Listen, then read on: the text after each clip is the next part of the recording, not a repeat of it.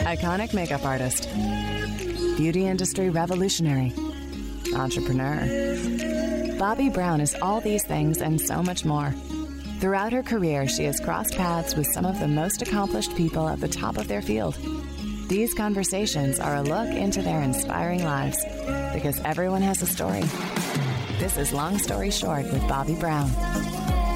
Seamus Mullen, he's an award-winning New York chef, restaurateur, and cookbook author. But what he's really known for is his amazing Spanish cuisine.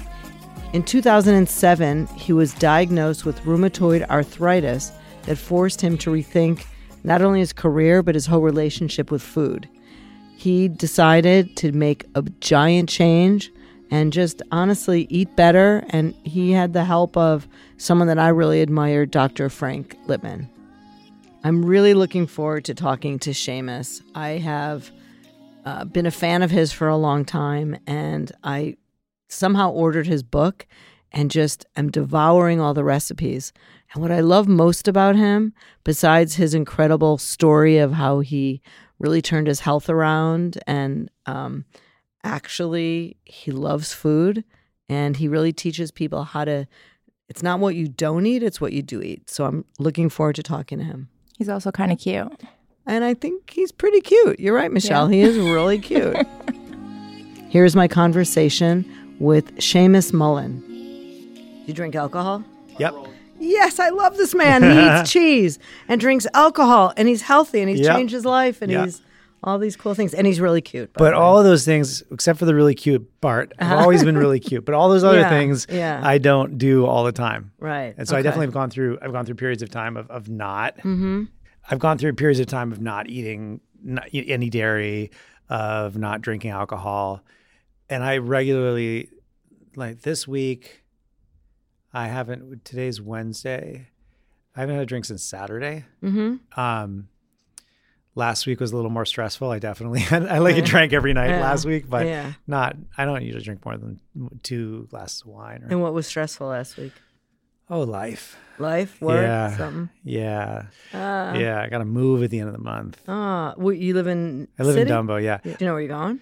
Well, I have a house in Dutchess County, so I'm going there while I figure out what I want to do in the city. Okay. And you have 2 restaurants? I don't have any restaurants anymore. You don't have any restaurants No, I closed anymore. my restaurants. Gotcha. I was trying to understand how you can have restaurants and be this health guy. So let's start at the beginning, which is where I usually start. Yeah. So your real name is? Seamus Francis Mullen. Okay. Yeah. And you grew up where?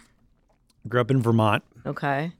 And brothers, sisters, big family? I have an older brother, small family. I have an older brother who's 2.5 years older than I am. He lives in Brooklyn. Okay. He's got 2 kids and a wife, and very close with them. 2 kids and no wife? No, and a wife. Oh, yeah. I was going to say, full family, yeah. Okay, yeah. good. All right, cool. Yeah. And growing up, what'd your parents do? So I grew up from an early age. We had a subsistence farm, or an organic farm, biodynamic farm before anyone kind of talked about that stuff. And then in the 80s, my dad actually had to get a real job, and he's very smart. He figured out how to program early on. He got into software business early on in the mid 80s. And my mother was a school teacher for a while. So initially we had a farm, and then my mother became a school teacher, and then later got her master's in social work and became a social worker. Mm-hmm. And growing up, so food was a big part of your growing up. Food was a big healthy. part. Yeah. I mean, food was a huge part of it. The irony is that we kind of grew up on the Molly Katzen Enchanted Broccoli Forest Moosewood Cookbook era of health food, which, funny now as I look back, I had a lot of digestive issues and health issues from a very young age. And I think a big part of it was that our diet was so heavily based on gluten and carbohydrates and hidden sugars that we didn't really know about, and a lot of soy. Because what was her? I remember her cookbook, and I remember seeing it in my aunt's house. What was her thing? Was whole grains? Whole grains, vegetarian, whole grains. Right. And I think there's a lot of great, there's a lot of great stuff in that. Right. And I think it's better if you're eating a lot of that than eating crap meat. But there's also like that whole mentality of the 1970s health food was very, very, very much focused on carbohydrates and a lot of tofu, soy products, things like that, which I know now are super inflammatory. Right. Yeah. And so you've kind of got into the food business on passion? Yeah. Well, I mean, growing up in Vermont, there weren't a whole lot of summer job options other than mowing lawn, splitting wood, or working in a local pizzeria. And so I did all of the above, and then eventually ended up kind of really working in restaurants just to pay my way through, to earn money in the summer, and then to pay my way through college. Where'd you go to college? I went to college in Michigan for 2 years at Kalamazoo College, and then I went to school in Spain. So I went to public university in Spain. Right. I have an Irish passport, so I was able to go and live in Europe, and I worked in Europe years later as well. And what'd you major in? I majored in Spanish literature. Okay. Very, very useful degree if you want to go into the restaurant industry. Yeah. And then after graduation, did you move right to New York? No, I didn't. I got right into cooking. I lived in Philadelphia for a little while, San Francisco, and then I moved to New York. So I've been in New York for about 19 years. But yeah, I bounced around a little bit. I took a hiatus from New York for a couple of years and went to Spain and worked in Barcelona and San Sebastian. And what kind of jobs were you doing in the restaurants? Early on, dishwasher, then prep cook, and then working my way up to being a line cook. And eventually, in my late 20s, I got my first job as a sous chef. So I've been doing it. I mean, it's pretty much the only thing I've ever done is worked in the restaurant. Yeah. And it's kind of a classic trajectory. Now, a lot of people talk about going to culinary school. The reality is that most chefs are most interested in people that actually have real life trial by fire work experience than just going to culinary school and coming out. So your first job as a sous chef, was that for a big restaurant or just getting your foot in the door? Yeah, regular restaurant for a pretty big restaurant in Midtown. I mean, we were a big, busy restaurant. It was definitely, there was a steep learning curve. What was the name of it? It's still around. It's Brasserie 8.5. Okay. On 57th Street. And that was a legitimate, eye-opening experience working in New York City. Yeah. And then what was your big break? My big break was in 2006 when I opened my first restaurant. Okay. So wait, so you went from this being a sous chef to opening your first restaurant? Yeah, I mean, I went from the way the kitchen rank goes. There's you start as a commis, which is a helper essentially, right. And then you become a chef de partie where you're a line cook. Eventually, you move on to sous chef if you're lucky, then executive sous chef, then chef de cuisine, and then executive chef. So there's a whole kind of pecking order, and I went through that whole process. And when I was the chef de cuisine in Midtown, that's when I had the opportunity to. I started thinking about what was missing in the New York dining landscape, and Spanish food was really starting to get hot. I had just come back from working in Spain for a couple of years. There weren't very many Spanish restaurants in New York, and so I thought it would be a great opportunity to bring that casual tapas-style dining to New York. Okay. And that's when we opened the first place. And did you finance that yourself? Did you have backers? We had limited partners, so we had friends and family investment. Okay. And the first location was a runaway success. We opened with, I think it cost us maybe $450,000 to open, and we did $4 million in sales that year. Wow. So it was like it was gangbusters from out the door. I mean, when we opened, it wasn't, but then we got an incredible review from the New York Times. Yeah, and that just so that was like the big deal. That was a big break. Yeah, in New York, if you're as a restaurant, the New York Times review is what makes or breaks you. Right. And we got a glowing review from Frank Bruni in the New York Times, and Frank went on to review me a few other times, and every time I got great reviews, and that just kind of solidified my career. And you also was it the same time that you were competing on cooking shows? That's when it started. I mean, as my career kind of took off, and I gained a little bit of notoriety within the dining world, then along with that comes the opportunities of doing more media, and so I started to do some stuff, and then in 2008. 2009, I was on The Next Iron Chef on the Food Network.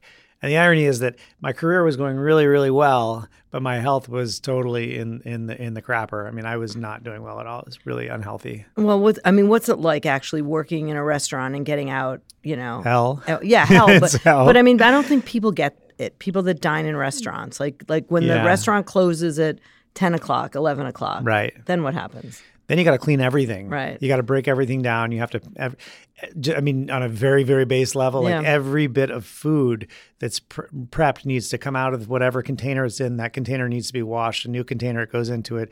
All the fish, everything needs to be labeled. Everything has to be iced down. Then the whole kitchen needs to be cleaned. And that's your job even when you have your own restaurant? Oh, yeah. You have to supervise all of that. So you're not, if a restaurant closes at midnight, most cooks aren't walking out of there until 2 a.m. And then they're getting a drink and they're hungry and they're getting something to eat. Yeah. So you're getting home at 5 a.m, 6 a.m, on a regular basis, sleeping a couple of hours, then waking up and going and doing it all over again. Right, because you're too tired to go to the gym. You're too tired. Of course not. Yeah. And actually, it was when I was working in Spain, which is where it's really like very, very old school, the old 19th century mentality of the hierarchy in the kitchen. We worked 6 days a week, and I'd be in the restaurant at 7:30 in the morning. We'd work until, in Spain, lunch service is the principal service, and it happens much later than it does in the States. So people eat lunch at 2:00. So we would have lunch service that ended at 5:30. And if you were lucky, you got a break from like 6 to 8. And then dinner service would start at 9:00. And you'd go until you wouldn't get home until 1 or 2 in the morning, but you're starting at 7:30 in the morning, and you did that 6 days a week. And that is just exhausting to the level that I can't even begin to. Yeah. And what was your diet like at the time? Terrible. Like what? How bad? anything. So it was probably really delicious. Everything was delicious, but the reality is when you walk into a restaurant, you'll notice a lot of people eating out of quart containers, right? Because you have no time to actually sit down and have a meal. So you're constantly grazing. And I think there were probably consecutive years where I probably didn't sit down for a meal. I literally was always just eating all day long, but never hungry, never not hungry. And you had put on like a ton of weight. Weight, yeah. Which is very, if you're not, it's easy to put on weight just in general for a lot of people if you're not careful about the portions that you eat. But then if you're eating throughout the course of the day and you're tasting everything that you're making and you've got to be trying sauces and you've got to be tasting the braises you're making and all this stuff, at the end of the day, suddenly, without even realizing it, you could have eaten 4,000 calories. Right. And yet you still feel kind of hungry. Do you think it's even possible for anyone to open a restaurant that really has healthy food? I've been to Cafe Clover a bunch. Yep. I love it. Yep. I can't always talk my friends into going there who aren't like really? Health guys. Yeah, if they're not like health food guys, they don't want a bowl of, kombucha or something. You know what I mean? It's like... Yeah, that's going to change though. Yeah. They're going to figure it out soon enough they have to. Yeah, I hope so. You can't, yes, there are ways there are lots of healthy restaurants. I think one of the challenges is that there's so many places in the professional kitchen where crap ingredients sneak in, whether it's canola oil, so-called vegetable oils, which are like my nemesis, sugars, carbohydrates, processed foods. It's easy to throw a bunch of fat and sugar and salt at something and make it taste really good. What is challenging is to take really pristine, beautiful vegetables, celebrate them, but still make them really, really appealing and craveable. And I think that's one of the obstacles to creating a healthy restaurant. And then, of course, in a place like New York, there's so many barriers to entry. The costs are prohibitively expensive. It's very difficult to make any money in food unless you're doing something at scale. Right. So when did you hit rock bottom? Like physically, where you're like, I can't. Physical rock bottom happened in 2012, and I was 65 pounds overweight. I was living so I'd been diagnosed with rheumatoid arthritis, which is a chronic inflammatory autoimmune disease, diagnosed with Sjogren's syndrome. Sjogren, I don't know that. It's another autoimmune dysfunction where your tear ducts don't work properly. So I had one eye that was dry for about a year. I'd never had any tears. Incredibly painful. Fibromyalgia, which is just a bogus BS diagnosis for neuropathic pain. Right. And I had just come back from going to a wedding in Thailand where I had a grand mal seizure that lasted 11 minutes, which was caused by 2 of the medications that had been prescribed to me. So when I went to in the hospital in Thailand, the doctor took a look at the meds and said, "You cannot take these together." And they know that in Thailand. And they knew that in Thailand, in a very, very good private hospital. And here in the States, they prescribe these two drugs. The same doctor. Yeah. And so I came back from that. I was obviously my brain was scrambled. I was very sick. I was on immunosuppressants for rheumatoid arthritis, which is the common way of treating autoimmune dysfunction. One of the problems with the way that we look at illness in this country is that we treat the symptoms. It's all symptomatic-based treatment. And while immunosuppressants will suppress the overproduction of cytokines, which are the inflammatory protein that the immune system produces when you're having an RA flare-up, they also suppress the entirety of the immune system and leave you exposed to other things. So I came back to the States and developed a very, very bad infection in my brain, bacterial meningitis. Oh my God. And so I essentially died in the ICU. Everything stopped, and I had a near-death experience or a death experience where I saw the light, and in my state of unconscious consciousness, decided that it wasn't my time. And I physically made the effort to come back to reality. And in doing that, I came back to being in the ICU. The next day, my doctor said, we almost lost you last night. Wow. And I said, I know. I had a fever of 106 degrees. So oh my God. And when I came out of that, I sort of had this new appreciation for the vulnerability of life and the fragility of life. And you were how old at this age? I was 38. I'm 45 now. I was 38 years old. Yeah. So I had spent 10, 11 solid years on medication in pain, just soldiering through. And also, not that I don't talk about this a whole lot, but I also abusing substances to get through and just doing anything I could to just get through the end of the day. And then I hit this point where I died and had the incredible fortune of not actually dying, and realized that if I don't make a serious course correction to my life right now, I'm not gonna be around. Right. I will not live. And I'd actually, since then I've lost a number of my colleagues who have died from a variety of things, from overdose to health issues and suicide. It's been it is very eye-opening to realize that life is so fragile, and if you aren't careful, it's very, very easy to lose. So I made a commitment to myself to make changes. I didn't know what to do, but I knew that I had to change. And that's, I was really, really lucky to meet Dr. Frank Lippman. Who introduced you to Dr. We Lippman? have in common. My friend Jason did. Jason knew what was going on with me, and he was a good friend of Frank's. And he said, I think you and Frank should talk. And so I went to meet Frank, and I didn't think that I was going to see him as a doctor. Right. I was still in a stage of like, I think I can do this. I got this. Right.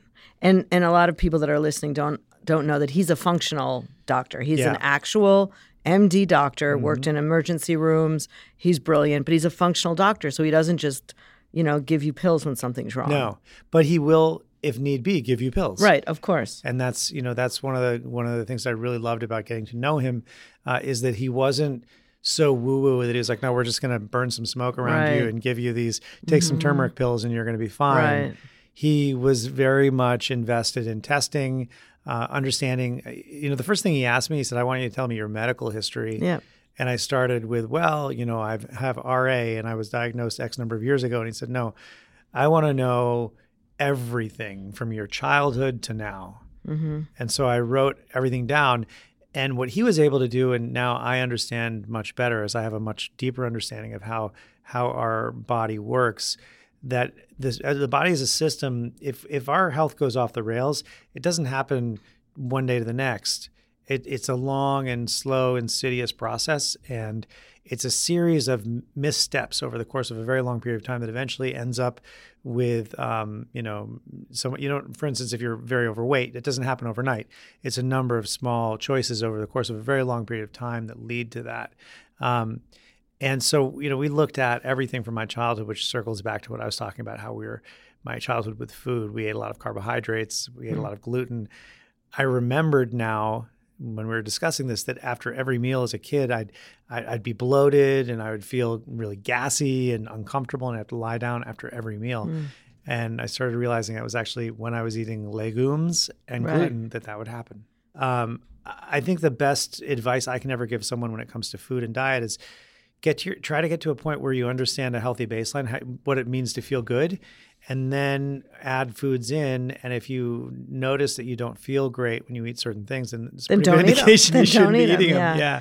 And when did your book come out? It came out last year. Last year. Yeah. So talk a little bit about your book. So it's called Real Food Heals, and the recipes are look delicious. The pictures are gorgeous. Yeah. So as I went through my whole process, getting my health back, maybe I should explain what happened in that, because it wasn't just like, one day I saw Dr. Lippman and he gave me you were better. and I was better. No, yeah.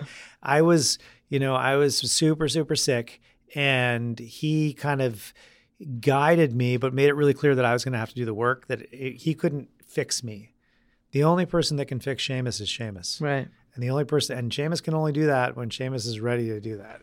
You can lead a horse to water. But I was at the point where I had a number of kind of false starts where I thought that I was going to do the right thing. But at that point, when I was at that low point, it was really clear that I had to make a change. And so Frank helped me recalibrate how I thought about health and understand that the myriad decisions we make throughout the course of our day, our week, our life, all add up to a picture of wellness or a picture of ill health. And so I really like to think of it as being the sum of all those little decisions. On their own, they may seem insignificant, but every choice we make throughout the course of our day is going to impact the bigger picture. And we started making he helped me, but we started making all these really good choices about my life. And those were choices that included woo-woo things like meditation and yoga, but non-woo-woo things like low-level antibiotics, anti-parasitic medication, supplementation, elimination diet, all of that. And the irony was I kind of had right in front of me the most important tool for a healing protocol, which was food. I knew a lot about how to make food taste really good. And historically, when we think about health food, there's been a real negative stigma attached to the idea. If you lead with health and then food, the first thing you're going to think is like, oh, great, it's going to taste like crap, and it's going to be boring and dry. And I knew that I could make really healthy food, nutrient dense food, taste really, really good, because that's what I do.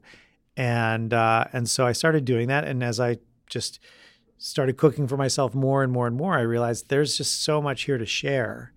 And I really want to help empower people to make positive change in their life through the decisions they make.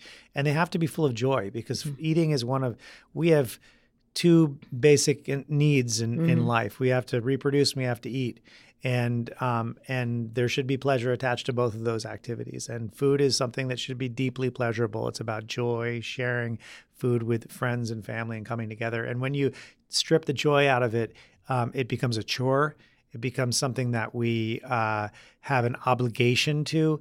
And I don't think the word obligation should ever be associated with food.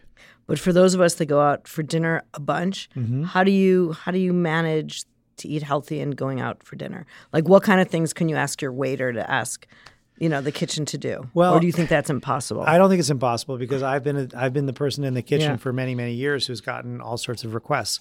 And I think that oftentimes... You don't spit in their food or anything? Never. No. Well, once in a while. Okay. But no. Yeah. Bobby, please.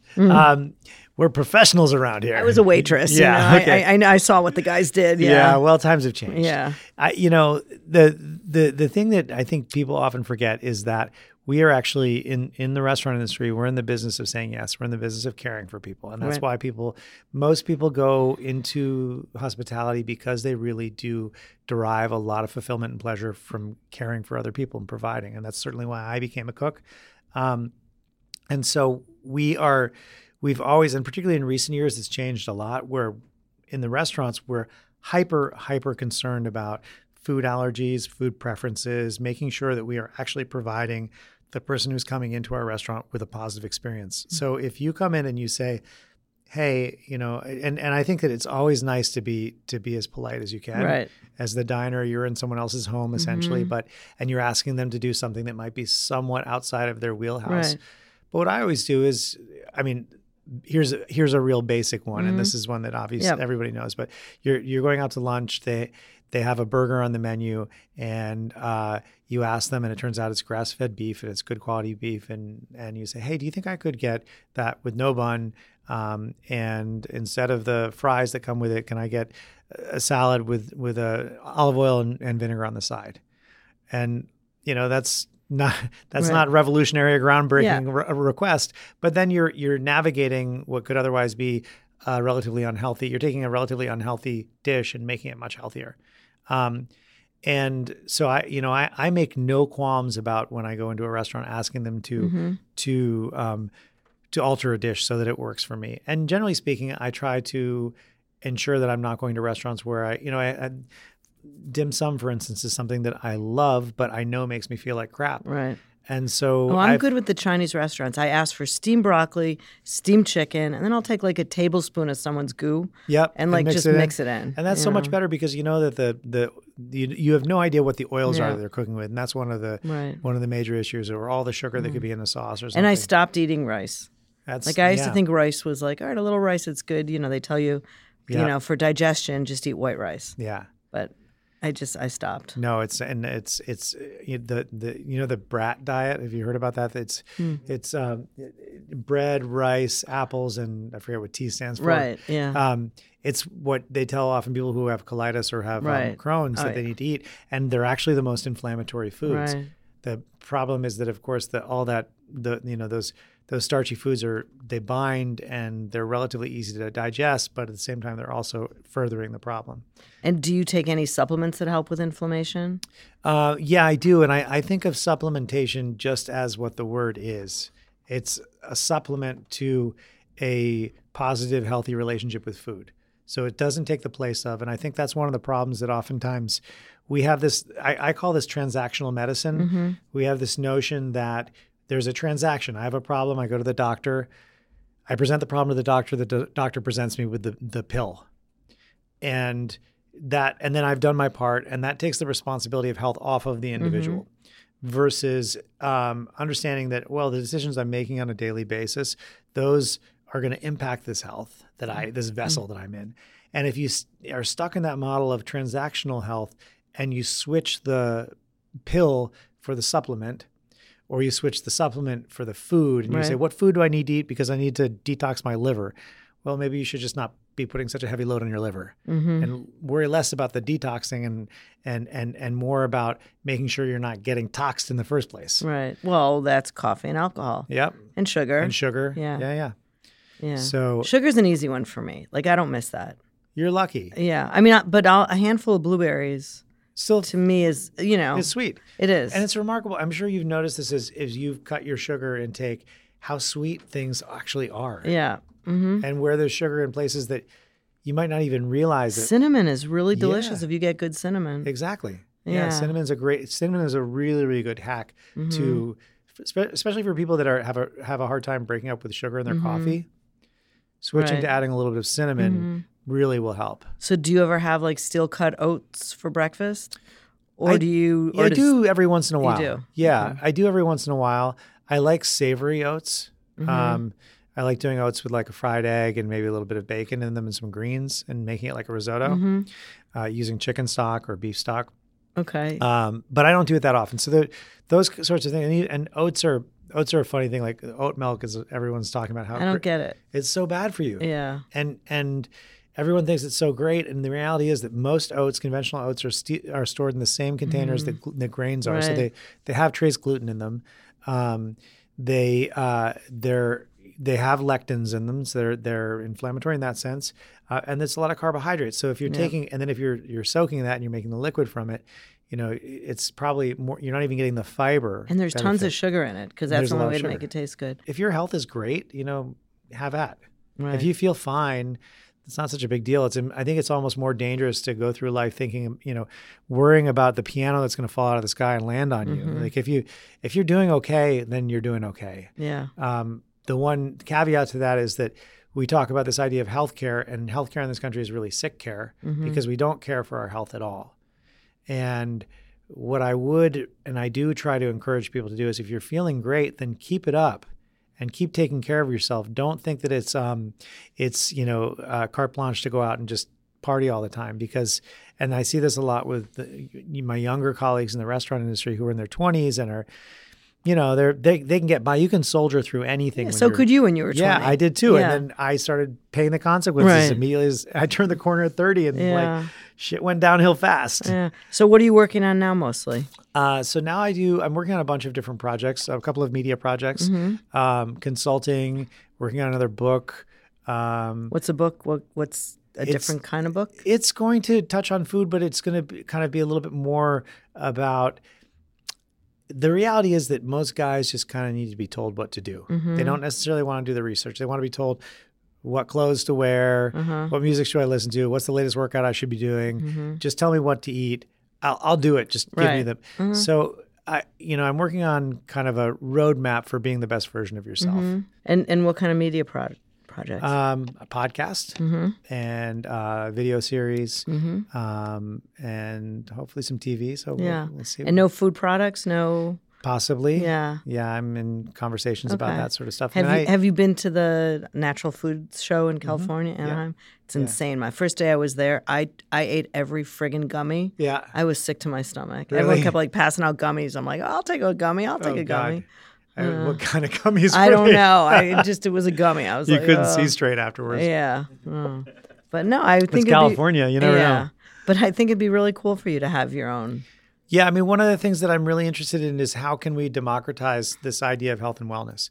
Because it really right now only seems to be speaking to the 2%. Right. And I think the people that need most urgently other alternatives to the current system don't have the financial means, don't have the access to it. So if there's a way that I can help. I think information is the beginning, and hopefully it does trickle down from the 2%. But I would love to see better quality food options that are readily available across the middle of the country, because it's really easy in New York and Los Angeles and California to find great food options, and you go to it's great grocery stores that have tons of stuff. But it's very difficult to get fresh produce, to get high quality fresh produce, to have very good food, quality food in a lot of in the areas of the country that need it the most. I mean, it's more than just the availability of it. Sometimes I drive home to visiting one of my kids in college, and you go into these like weird like supermarkets and like weird areas, and you're like, these people, like, they just don't look healthy. Yeah. And the carts are full of Captain Crunch and diet this and diet that, and they're enormous. Yeah. Like something's not working. It's not working. And unfortunately, it's also not their fault. I think that's something that's really important to remember, is that if you're struggling with illness or you're overweight or type 2 diabetic, it's not your fault.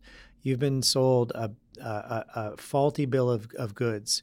And we've been told for too long that the standard American diet, the SAD diet, is based on the food pyramid that was sold to us in the 1950s, that this is the secret to health. And yet we continue to do, I mean, what did Einstein say? The definition of insanity is banging your head against the wall and trying to do the same thing over and over again, hoping for a different result. Right. And we've been following the same pattern, and we've watched as we've gone to lower and lower fat and more diet. Right. We've watched the incidences of type 2 diabetes and all the related illnesses go through the roof. So clearly, we haven't been doing something right for a long time, because in the 2 million years of human existence up until the 20th century, we were doing okay for the most part, with a few blips on the roadmap, but for the most part, we were doing okay. So we are doing something wrong, and it's really, really sad. And unfortunately, we need to change the conversation, and there has to be more education about what constitutes real food for real health. And could you do me a favor? Could you tell all the guys that are listening, including the guys in this room, all right, how do you start? How do you get them like even interested? They know they want to feel better. They know they want to look better. But how do you, like, what's the one thing they could do that's going to change for them? Well, sorry. Okay. Shave. No. I think that the beginning, the very first step, and this is the most important step for me, was I stopped thinking of myself as a sick person. So it's a mindset. It has to start with a mindset. Don't think of yourself as a sick person. You may have an illness right now. Well, they're not sick. I'm not saying they are. But I'm just saying that for me, like, Right. it's the mindset. It's the beginning of thinking of yourself as someone who can exercise autonomy over this meat vessel that you're living in. Right. You have control over your meat vessel. Then a few concrete steps. I think the single most important thing for me was eating with regularity and portion control. Regularity, portion control. Did we order them lunch today? Okay. Yes. Yeah. Okay, no, good. so they watched Yeah. me and Michelle eat lunch. Okay. Yeah. Yeah, that's not good. No, it's they not got to be good. participating. Yeah. Yeah. Hello. So, and another thing that also, when you're eating, I mean, not to be super woo-woo, but to be a little woo-woo, Yeah. be present when you're eating. So put down your phone. Don't read something. The Buddha said, if you read, he who reads and eats at the same time neither reads nor eats. Does Instagram count? Instagram. Well, I'm not reading. I'm looking at pictures. No, it's the same thing. Okay. You're mindless. Like, take a minute Yeah. to actually be present with your thoughts or in conversation with someone else. The great thing about conversation is that you can't, unless you're like Joe Pesci, you can't like eat and talk at the same time super fast. So you actually, it forces you to slow yourself down, Right. to chew your food a little bit more, which will inherently, I mean, one of the things that I always notice is that when I eat quickly, afterwards, I still feel hungry and I eat more. But if I eat slowly, I'm amazed that actually after a few minutes, my brain gets the message that I'm sated Right. and I don't actually want any more. So that's the first thing. Be present, eat meals, whether it's 2 times a day, 4 times a day, 5 times a day, 3 times a day, whatever it is.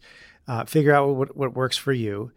I suggest everyone work up to trying to skip breakfast every once in a while. And it's okay to be hungry. Being hungry is actually a really good thing. Our ancestors spent the majority of their life hungry and they were fine. So we have this fear that like our kids go out the door and you've got to make sure, don't be hungry to eat something. You got to eat something. We're constantly trying to make sure that they're eating food. And so we get ingrained in this idea that you can't be hungry and you're worried about where your next meal is going to come. So what I like to do is I plan out in my mind when I'm going to eat, what I'm going to eat. And I can do it in my mind now. I used to actually plot it out and write it out so that it's 11 o'clock and I'm really, really hungry, but I know that at 1 o'clock I'm going to have a great meal. And so I'm anticipating that meal. And then when I get the meal, I'm really grateful and present and enjoying the meal. So where could people that are listening like know everything you're doing? On social media, I'm at Seamus Mullen, Seamus Mullen. And my website is seamusmullen.com. That's probably the best way, really, to find out about me. And I'm anytime I'm doing events or speaking engagement, I'll be at the Charleston Food and Wine Festival next week doing a couple of doing a talk there with my friend Catherine Budig, who's an amazing yogi, and a couple of dinners as well. Okay, there'll be a lot of dried cranberries in your salads then. Yes, exactly. Yeah, exactly, and some sweet tea. So, well, I look forward to seeing all the things you're doing and following you around. And thank you for the signed book. I am I'm really bad with reading, how to do a recipe, but I'm good at looking at the pictures. No, that's all you need to do. Yeah. And as a caveat to my book, there are 2 kinds of people in this world, those that follow recipes and those that don't. Right. I'm in the latter camp. Okay. I write recipes, I don't follow them. And the biggest compliment anyone can pay me is to take an idea from my cookbook and make it their own. Okay. I really am not I don't believe that you have to be didactic about recipes. You got to just get in the kitchen, cook, enjoy the act of cooking. And if a picture inspires you, a dish inspires you, but you've got something that you like better, do it your way. Well, I hope you are heard loudly and people, really take some advice. So thanks so much for joining. Thank you. Thanks for having me. It was a pleasure. That was my conversation with Seamus Mullen. I cannot wait to see what he does next. He has so many ideas, and I think he's an amazing role model. And that's it for this episode of Long Story Short. If you like the show, tell a friend. Also, rate and review the show in Apple Podcasts. If you have any questions for me, email them to askbobbybrown@gmail.com. Or you can follow me on Instagram at justbobbybrown and let me know who you'd like me to interview, anything else you want to see. Thanks for listening. This is Long Story Short with Bobby Brown, a Gallery Media Group production.